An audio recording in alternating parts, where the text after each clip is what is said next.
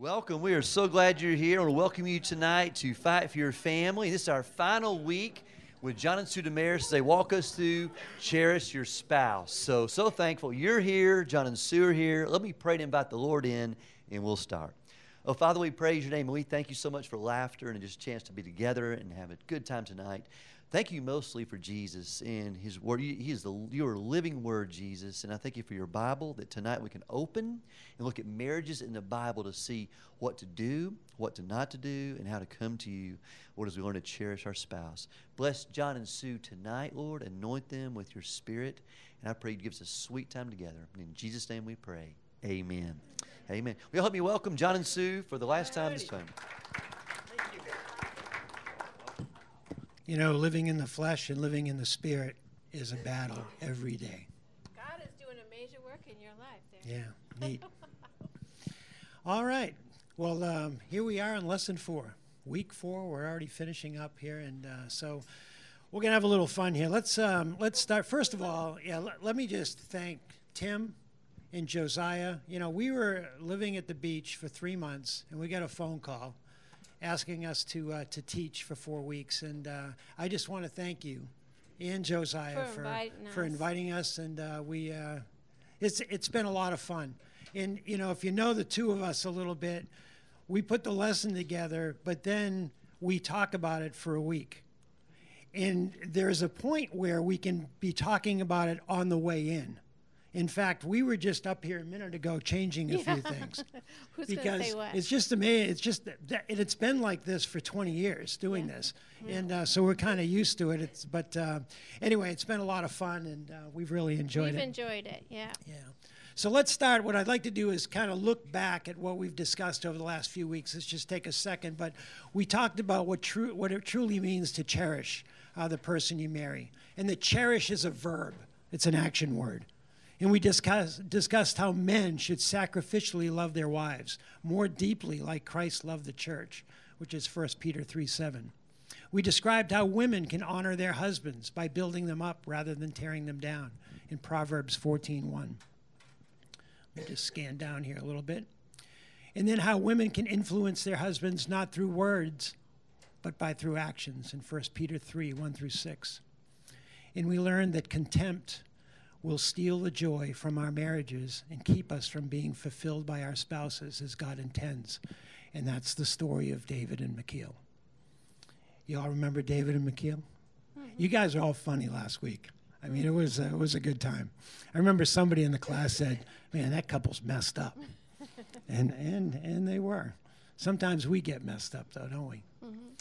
Today we're going to see that no marriage is so far gone that it cannot flourish if we're willing to do it God's way. For all things are possible with God. Marriage is, and this is really an interesting thing, marriage is one of the most beautiful gifts that God has given us. So listen to this. It can be a platform for tremendous safety as a couple, as well as a vessel which exposes our deepest seated sins. Because once you're in the house together, we see everything, right? Mm-hmm. And it can be one of the best means to grow our faith in him. And that's what's so cool about with Sue and I putting lessons together, discussing lessons, talking about topics, how we're going to change things. It can't get any better than that when you're going through your day talking about the Bible. I mean, that's basically what we've been doing. Yeah. And then we've got a lesson on Sunday, and we're going through the same thing on that. So as we look throughout the Old and New Testament, we see examples of marriages which highlight the good and broken qualities that emerge from two lives that are joined together, just like ours. From the very first marriage in the Garden of Eden to those which exist today, no couple has existed devoid of mistakes, pain, and mutual hurt. However, the God who designed this human relationship is capable of taking even our pitfalls and weaving them into a beautiful story of mercy and love.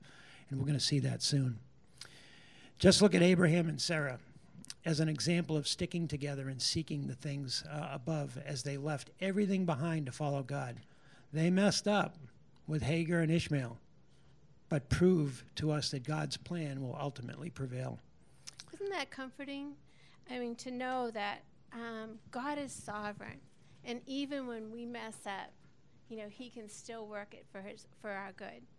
And I mean, I think about there's so many. You just look at Isaac and Rebecca and how she deceived Isaac in the end. It actually got Jacob, part of it too at the very end. And you wonder just how great their relationship was after Isaac found out about what she had done with Jacob, or Jacob and his wives with loving Rachel and yet having to be stuck with Leah as well, and poor Leah, knowing that she was playing second choice to her sister. There's so many. Elkanah, I thought about Elkanah and Hannah, where Hannah was, he couldn't understand Hannah. I mean, he loved her more than he loved his other wife. I think her name was Peniel. But Hannah wanted a baby, and he was like, well, aren't I good enough? I loved you. He couldn't understand all of that. So, I mean, there's none. We can look through the whole Bible, and we will not find one perfect marriage in there. But we can find lessons and even encouragement from each. To prove it, let's look at what we think is the worst example in all the Bible. And see what we can learn from it. So let me ask you, or no, you're going to ask. No, it's okay. Go ahead. Well, go ahead. So what would you say? We're going to throw it out there. What would you say is the worst example of marriage in the Bible? There's no wrong answer.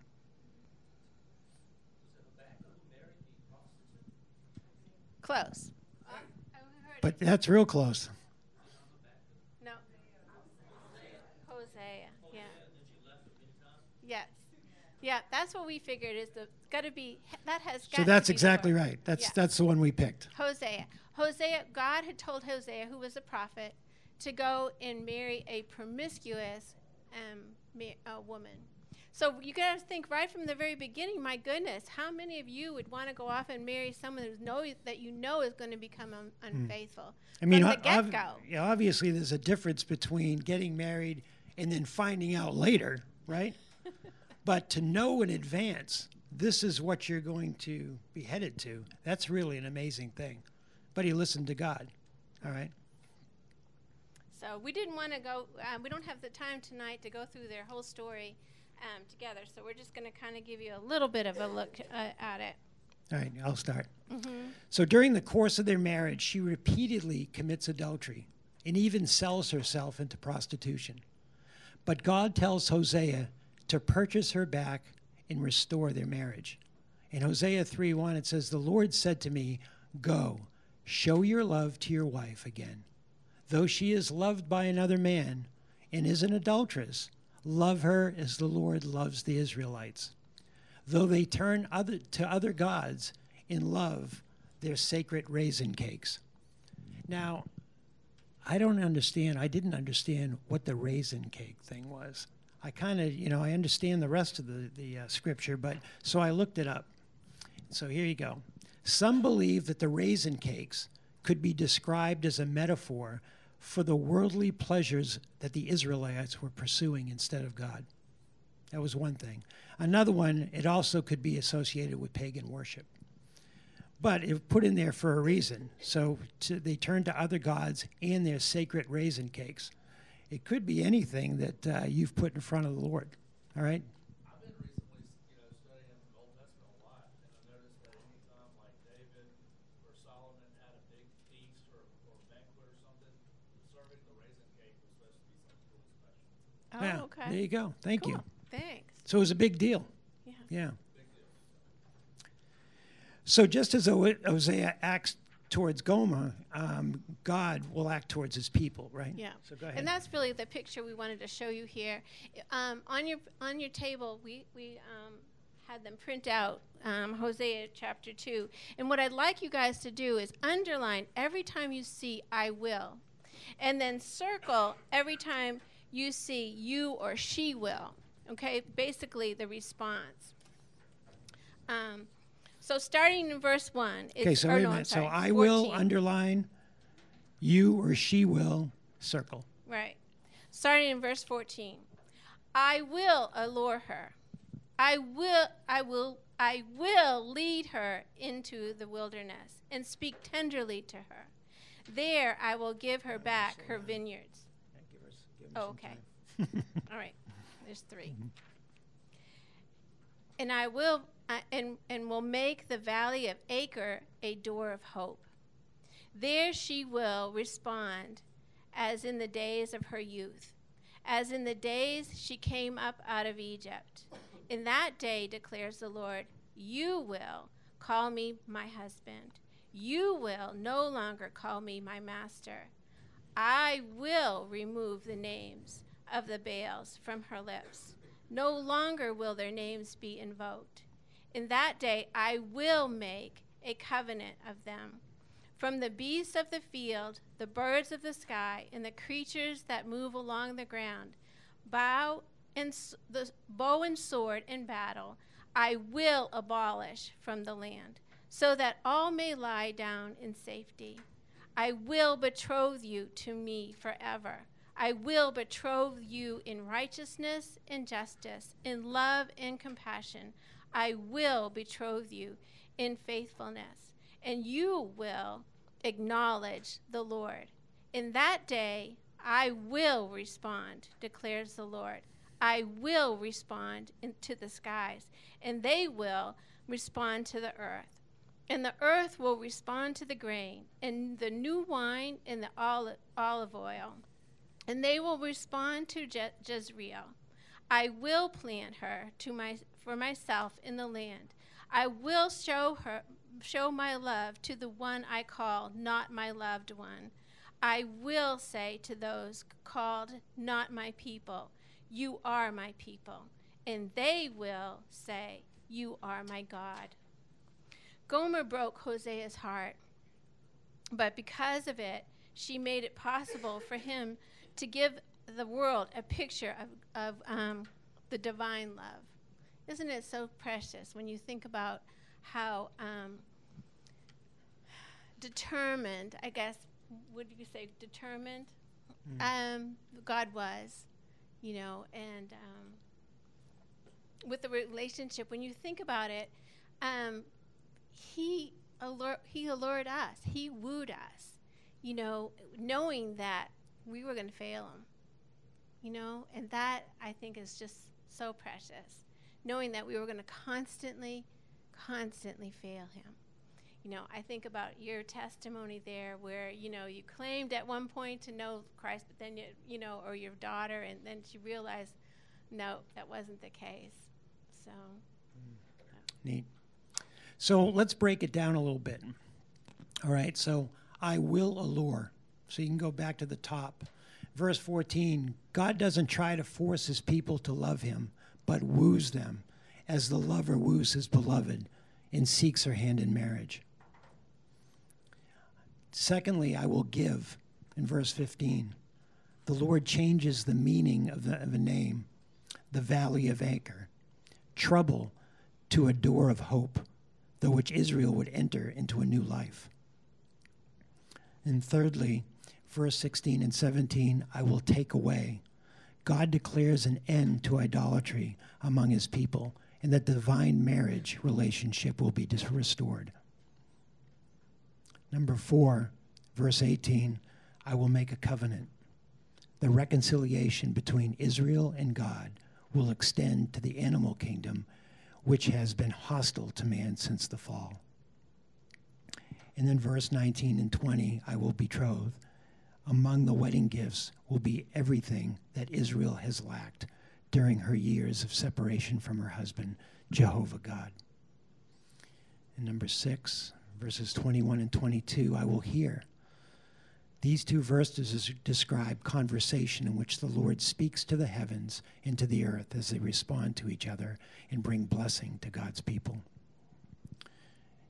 In verse 23, I will plant her. The image is that of God sowing his people the way a farmer sows seeds. He says, thou art my people, and they respond, thou art my God. So do you see the determination that Sue just mentioned in these statements? What's it tell you about how God would have you behave towards your relationship to your wife? Or spouse. Husband. Or husband. Let's throw that question out. What you just see in that relationship, what does it tell you about God and how you should behave? Anybody want to jump in on that? We had a pretty talkative class last week.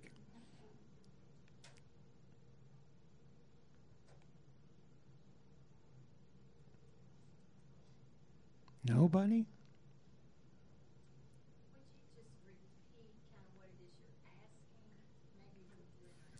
Well, when you look at the determination in the statements, right? I will hear. These two verses describe conversation which the Lord speaks to the heavens and the earth. How do you, when you look at that with you and Tony, what is God expecting of us? what is he expecting of us? I mean, each one of these. Yeah. Right. Look at, I will make a covenant. I will betroth. I will take away, God declares, to end idolatry. You know, how do we handle that as a couple? I mean, what is our focus? Is it the Lord or is it stuff? Mm-hmm. Yeah, but what is it really sometimes? Yeah, yeah. It's a. You know, I honestly have to admit that, you know, when John and I decided to get married, and of course we already shared with you that nobody was for our marriage. His mom did not care for me. My dad did not care for John. And I was sitting there thinking, gee, are we really doing the right thing? You know, I was being the wishy-washy one, thinking, having the second thoughts of just maybe this isn't a good thing.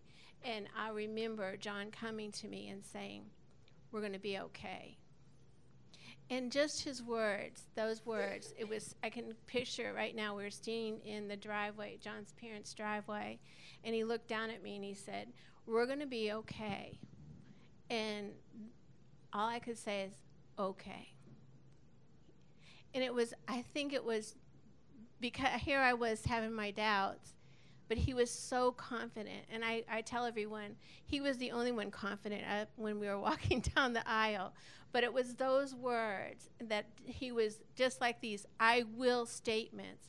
We are going to be okay. I could trust that. And I could rest in those words. And I think that's what God expects from us, is to be able to say, we're not going to look at the circumstances. We're going to trust God. We're going to trust his word. We're going to be okay. Yeah. No, it's, I mean, when I look at the two of us and, you know, when we did first get married, it was, you know, all my friends are saying it's not, you know, what are you doing? You know, that kind of thing.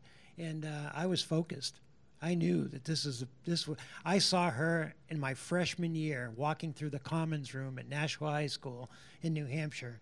She walked through in her freshman year and watched her walk through and just said, that's the one. That's it. And then I didn't meet her to our junior year and spoke to her at a party and we've been together ever since. You know, I mean, God, and be careful, parents.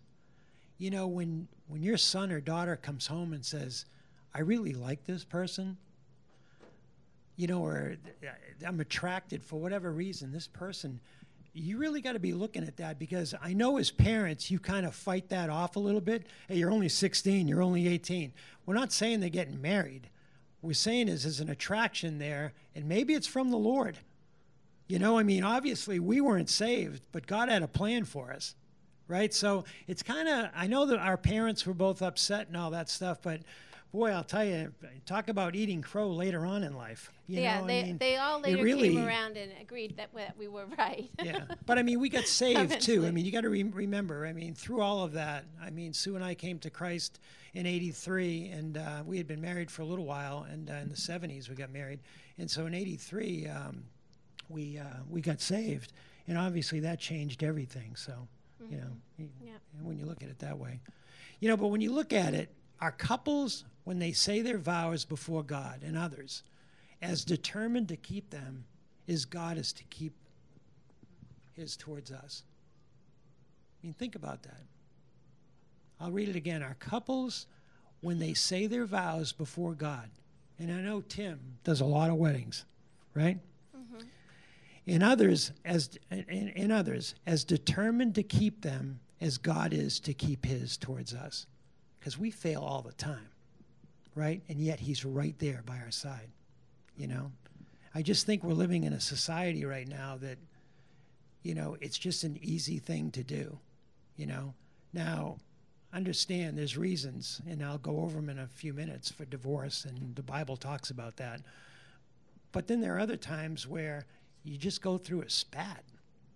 It's just something. I remember teaching 17 years ago on quiche. And I had a couple, JT and Kristen Taylor. They were both on each side of the room. JT is reading the newspaper. Kristen walks in. The whole class is just like this. And Kristen walks in the room and walks over in the corner and makes believe she's on the phone. And he says, what's for dinner? And she says, quiche. And he says, again? That's all it takes. That's all it takes. Just one little word like that. Again. And then it starts. Quiche. Quiche. Yeah. So anyway, I mean, what we were trying to explain to the class is that it can just take that one little thing to flare a marriage up.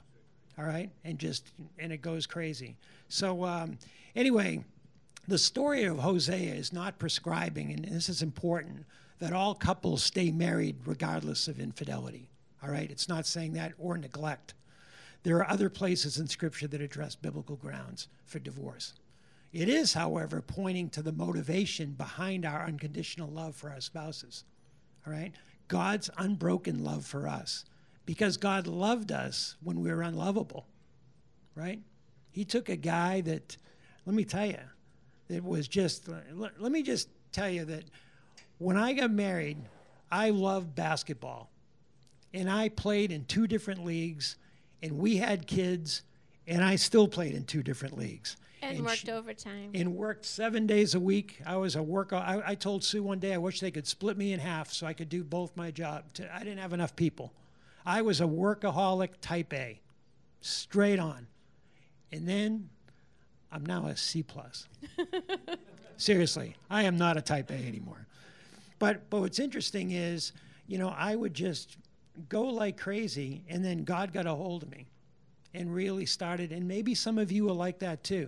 You got a lot of things going on with friends, doing things, and you're home when you're home. And that was me. That was me. And then God got a hold of me and said, you need to be home. All right? No more of this stuff. And I listened, which is, praise God for that. But also, rather than just being home, I've recently been learning to be more still. I'm actually a real type A workaholic. In the last 30, 40 days, God's been teaching me to be still. Amen. Yeah, you know, since I've retired, I've really come to grips with that, you know, being still and listening. And I'm reading a book right now that's really turned my life upside down, and it's called The Spiritual Man by Watchman Nee. And it's the type of book when you read it, and if anyone wants to get that book, guys or girls, go ahead, get it. And but be careful. It's very deep. You don't want to read 10 or 15 pages. I don't know about you guys, but I tend to wander when I read. So I read 3 pages a day, and I underline and circle. But it talks about being a carnal Christian, being totally in the flesh, or being a spirit-filled Christian. And to really understand that is really deep. But anyway, let's go on. Because God loved us when we were unlovable, we can move towards our spouse as a response to God's love, regardless of the reciprocations. And make commitments to do it His way. I honestly think, and we shared this the first week that we were here, that we were married in 1977. We came to Christ in 1983, both probably in January of those years. And 6 years, yeah. so there was 6 years in between where, and I confessed to you before that, honestly, I don't think we would have made it had we not followed the Lord.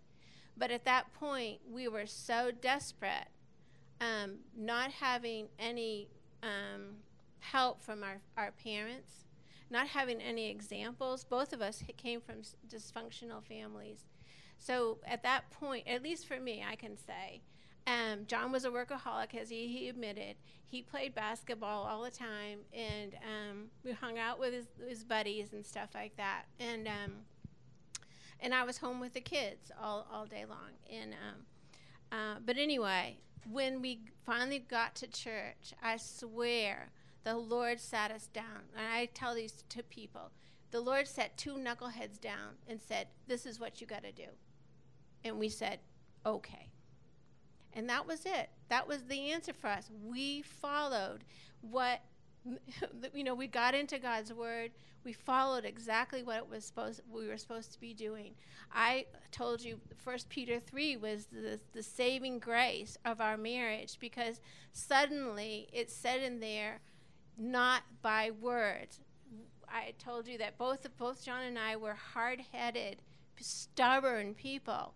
And I thought it was my job to convince him of everything.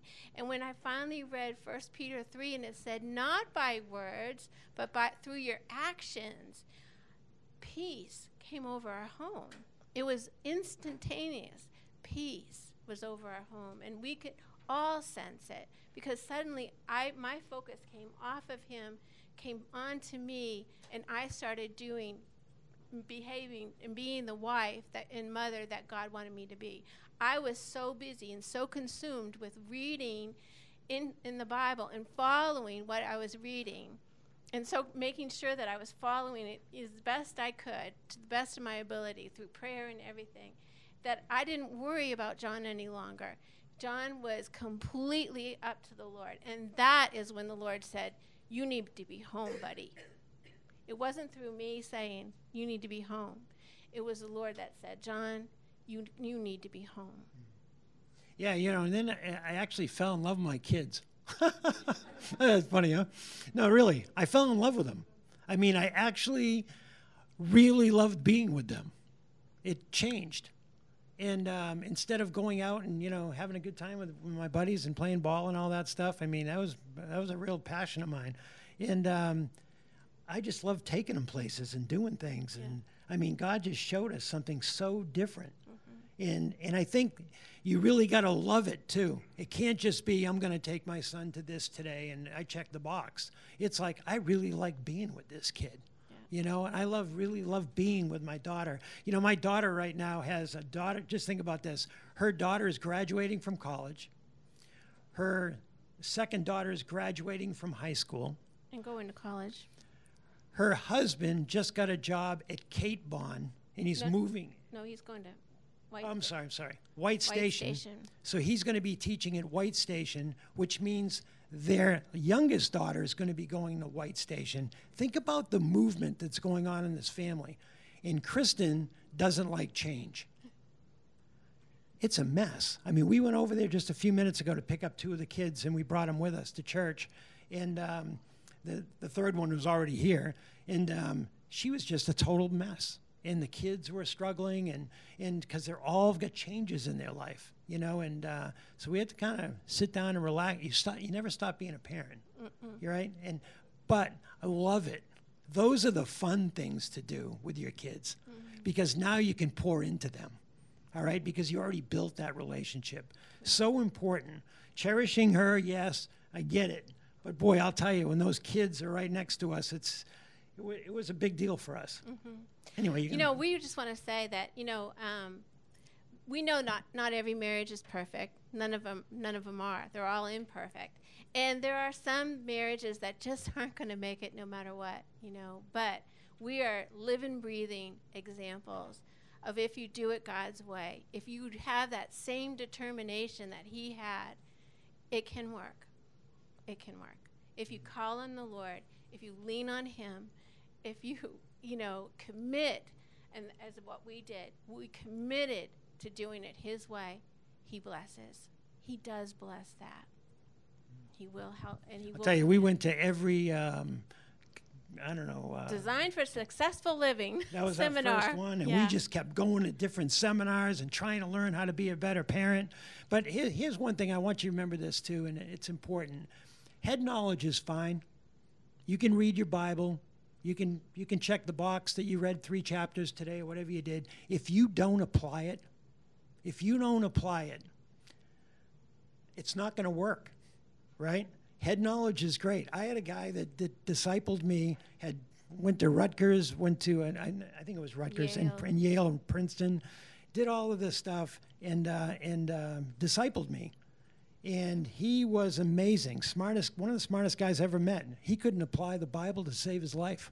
He couldn't. His kids, I'm just a complete mess. And we would talk to him about it, and he just couldn't do it. And he knew it. He just couldn't. So just apply. really understand when you're reading the Bible, like we're reading Hosea right now.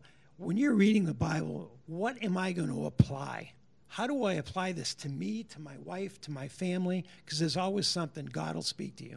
Anyway, you're going to go to the next, the book of Hosea. Yeah. Anyway, I think it's, one, it's head knowledge, 2, it's commitment, and 3 is surrender. And it's that determination. That's what we're trying to get out of the book of Hosea. Was God was determined. He was not giving up on his people. He was determined that he was going to call even those that weren't his people, and they were going to call him his God. And so the book of Hosea offers us hope. That's what we wanted y'all to get out of this tonight. Each marriage we've studied are examples of flawed people in flawed marriages, but partnered with an omniscient, all-knowing, omnipotent, all-powerful, merciful God. There's hope. There's hope for every marriage. I'm convinced.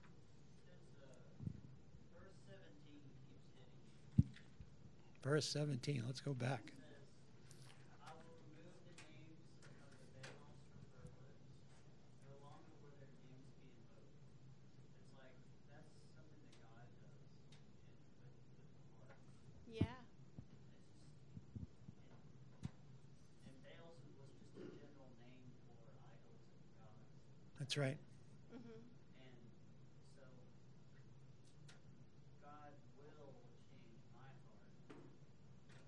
And then as God changes my heart, he uses me as a blessing in my wife's life. But until my heart has changed, I'm like a poisonous well. You got it. You got it. Amen.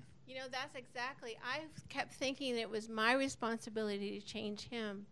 And when God showed me that it was my responsibility just to focus on me and leave God to change John, that's when things changed. And vice versa, right? I mean, it happens. We told you before, I think, we teach so many classes here and there, but when Sue asked me to do, in fact, this just happened, right? Tomorrow, let's take the grandkids bowling. I've been busy. Because it's going to rain. I've been busy all week working in the garage and the shed. The shed is now emptied, by the way. I'll send you a picture, Tim. And it's immaculate. The shed was today's project. The shed was today's project. It's all done and all that. Tomorrow I figured We're going bowling. It's a day of rest. Tomorrow is a day of bowling with the grandkids. So she says, I'll pray about it. Why don't you pray about it? So we're going bowling. All right? I know we need to spend time with the grandkids and that kind of thing, but it's just, that's how we roll now. That's how we roll. So you're still going here, I think. I don't know if you're finishing or not here. Okay. He is the one whose pursuit is relentless and whose empowers our marriages with a mercy that heals, a love that restores, and a grace that causes your marriage to thrive. Just as you said, it's him. It's all about him. If we will only be willing vessels, if we will only say, have at it, Lord. I've made a mess of things. I understand that. I'm all yours. I'm willing to have that second chance. Have at it, Lord. He will do it. He will do it. Because he will always bless faithfulness. He will always bless it. When we finally surrender to him, he says a big hallelujah. Because he's been watching and he's been waiting for you to finally get to that point where you say, have at it. I've made a mess. I don't even know how to figure this out. He will bless. I think there's something you're saying, but you're not saying out loud. What I mean by that, although I did hear you say, let's pray about it. You're talking to the Lord, you're praying, and I found, I'm going to give my testimony, but I took a couple prodigal walks in my life, and Jill and I, praise the Lord, we've been married 10 years, but we've been together 10 years, and feels, I mean this in a good way, feels like a lifetime.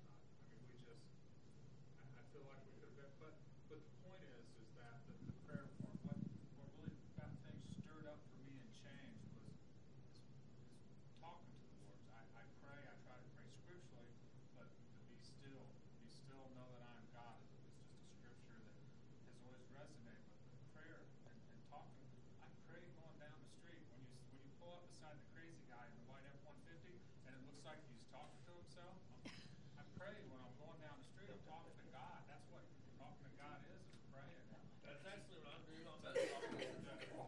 Guys both next to each other just praying. Hey, I drove 6 hours today. I did a lot of talking. That's how God speaks to me through Scripture because I pray. Mm-hmm. I learned that recently through some good disciples here at Bellevue. Amen. Well, you know what? That's an incredible segue because here we go, right? The most important part to cherishing your spouse is in the area of prayer. Mm-hmm. Prayer for and with your spouse daily. So not just for you, but you and your spouse. It's amazing how you just brought that right in. Nothing speaks greater than to hear your spouse praying over you. So what we'd like to do, all right, this is great. We'd y'all like to you all stand to up. stand. We're going to show you something that we do. You got to go on the other side. Do I have to go on the other side? Okay, Yes, we'll you cross do. over. Okay. All right, everybody standing up. If you're not with your spouse, pretend you're with your spouse. All right? All right? We now that the kids are all grown and everything, we tend to just make our plates and we stand at the counter and we pray. We're allowed to watch TV now. And we can bring the If food we wanna into the have living dinner, room you if know? we want to watch the news and all. So one day we went to pray and the Lord just gave us this picture of what he had been talking about in our relationship.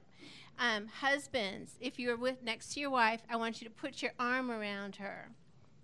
This arm here, this goes back to the scripture in 1 Peter 3 and also in Ephesians 5. But this arm right here offers me protection. He holds me tight. He'll protect me. It also offers me guidance.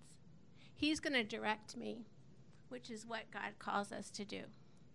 For women, and this is going to be hard because I'm going to speak into yours. You hold my thing there, right there. Okay.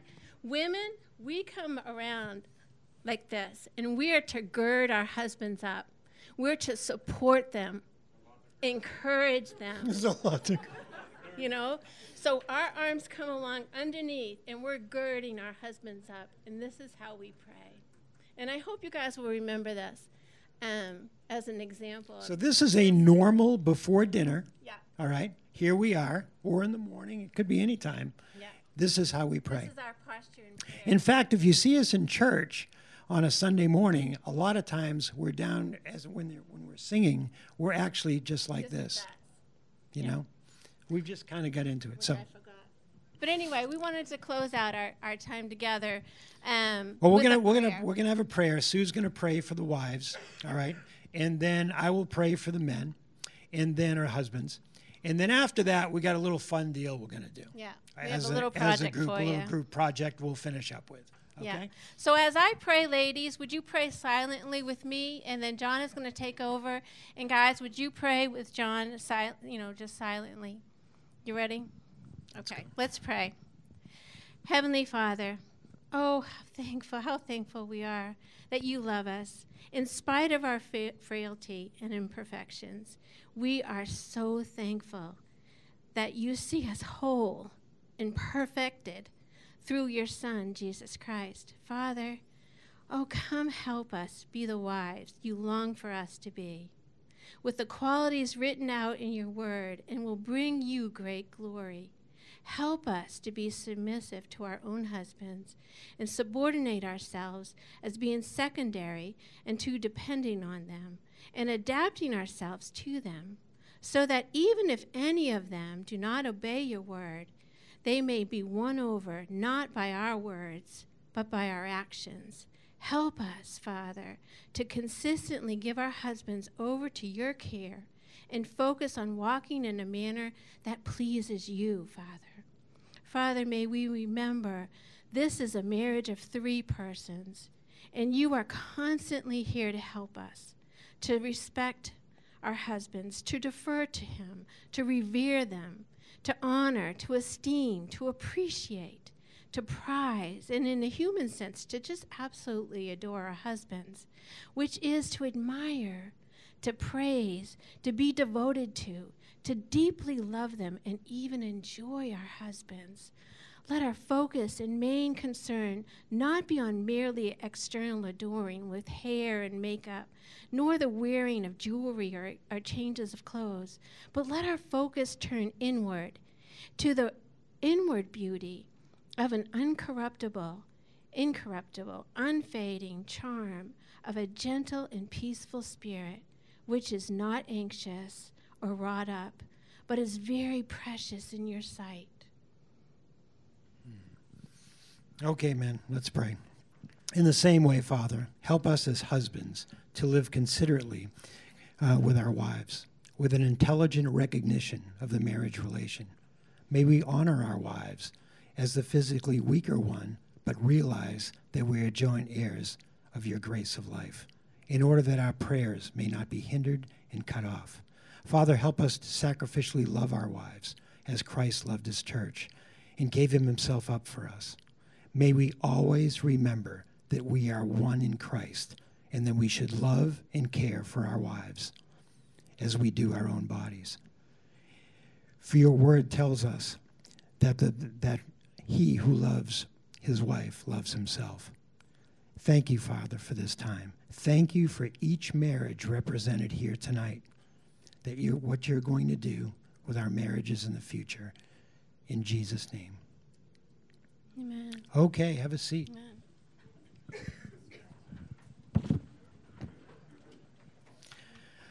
Okay, so there's coupons on the table, middle of them. They each get 3 each? No, it could be as As many as they want. Yeah. We were gonna do 3 each, but then we thought, well, because of the Trinity, but it's like, hey, go for it. If you want to do more than 3, go ahead. I got extras up here in case you need them. Yeah. Now there's 2 catches. We have to give you the instructions here. What were you gonna say? Go ahead.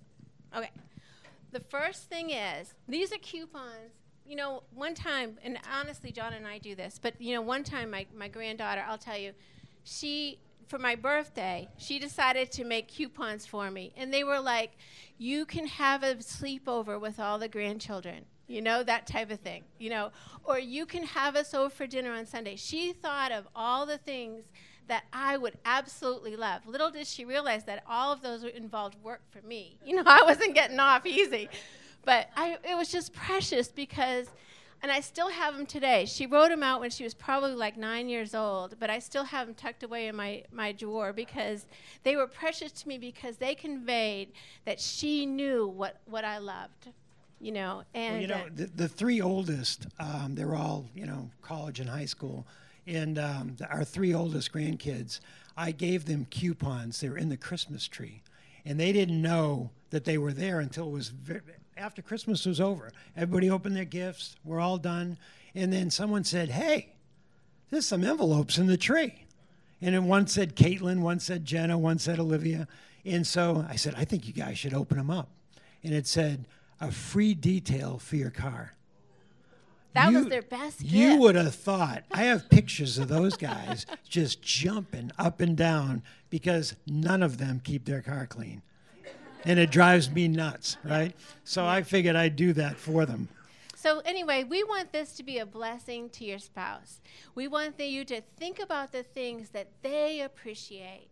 For example, for John, you all know that he loves to work in the yard. And Sue doesn't. And I do not.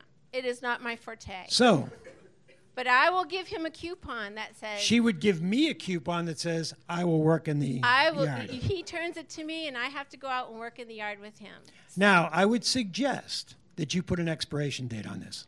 Well, no, there is. All right. I had them put an expiration. They have where's 1 it year say to that? use it. Oh, valid to 24. You're right. You have 1 That's year perfect. to Yeah, turn Tim had these told me in. that. Yeah. You have 1 year to turn this in. Now, by the way, this can be as sensual as you want it to be.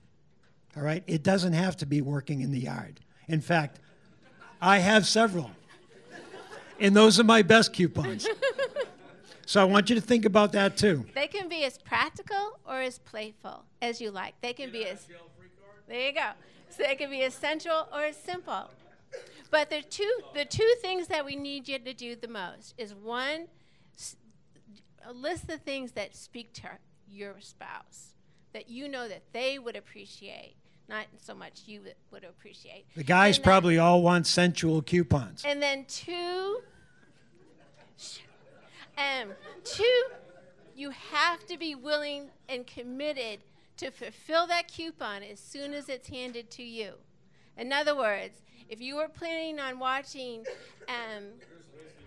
the Grizzlies or whatever, and the wife says it's time to go out and take me out to dinner, you're going out to dinner, that type of thing. So anyway, any questions?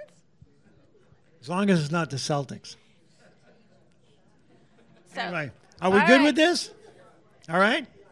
So anyway, you're not supposed to look at each other's be coupons. as clever and as creative as you'd like. Take your time. We've got 15 minutes. And try to hide them, because you want to surprise her later on. And you want me to Or see him. them because I'm going to be walking around. Yeah. All right. Any questions? Any questions? You all good? Well, thank you so much for a great series and a great night tonight. And I hate to break up great conversation. But I just want to tell John and Sue one more time, thank you for what y'all help me thank John and Sue one more time. They said something a moment ago. They said, hey, one of the most important things is to not only read God's Word, but to apply God's Word. And I just want to remind you, these 4 weeks, they've given us not only things to read, but a lot to apply. So please consider applying what they've told us to work on with our marriages. Now, let me remind you of this. So next week, we'll have a class in this same room. Let me share what it's about, though. So next week, there's going to be a class in here about empty nesting. Right here at 6:30. It'll run for 3 weeks. Downstairs will be a class on grandparenting. They'll run for 3 weeks. And if you say, well, Tim, I'm neither one of those, what do I go and do? Well, again, empty nesting here next week for 3 weeks, grandparenting downstairs for 3 weeks. But if that's not either one of you, then you can go to bellevue.org/midweek. So you can just search midweek on Bellevue's website, and on there, there's multiple classes on different aspects of the Christian life. So if grandparenting or empty nesting doesn't fit where you are, then there's multiple different classes next week to continue going to. Some small ones, some large ones, either way. So anyway, that's next week. Also, just to remind you, Sunday morning, there's some great classes that just started brand new. If you're not in a life group, not in a group at all on Sundays, please check one of these out. These are on our bellevue.org/groups page. They just started. John and Sue teach one on empty nesting as well, and that's on Sunday mornings. So, hey, thank you so much for being here and letting Fight for Your Family just continue to pour into your marriage. We're dismissed. God bless y'all. Have a great night. Thank you so much.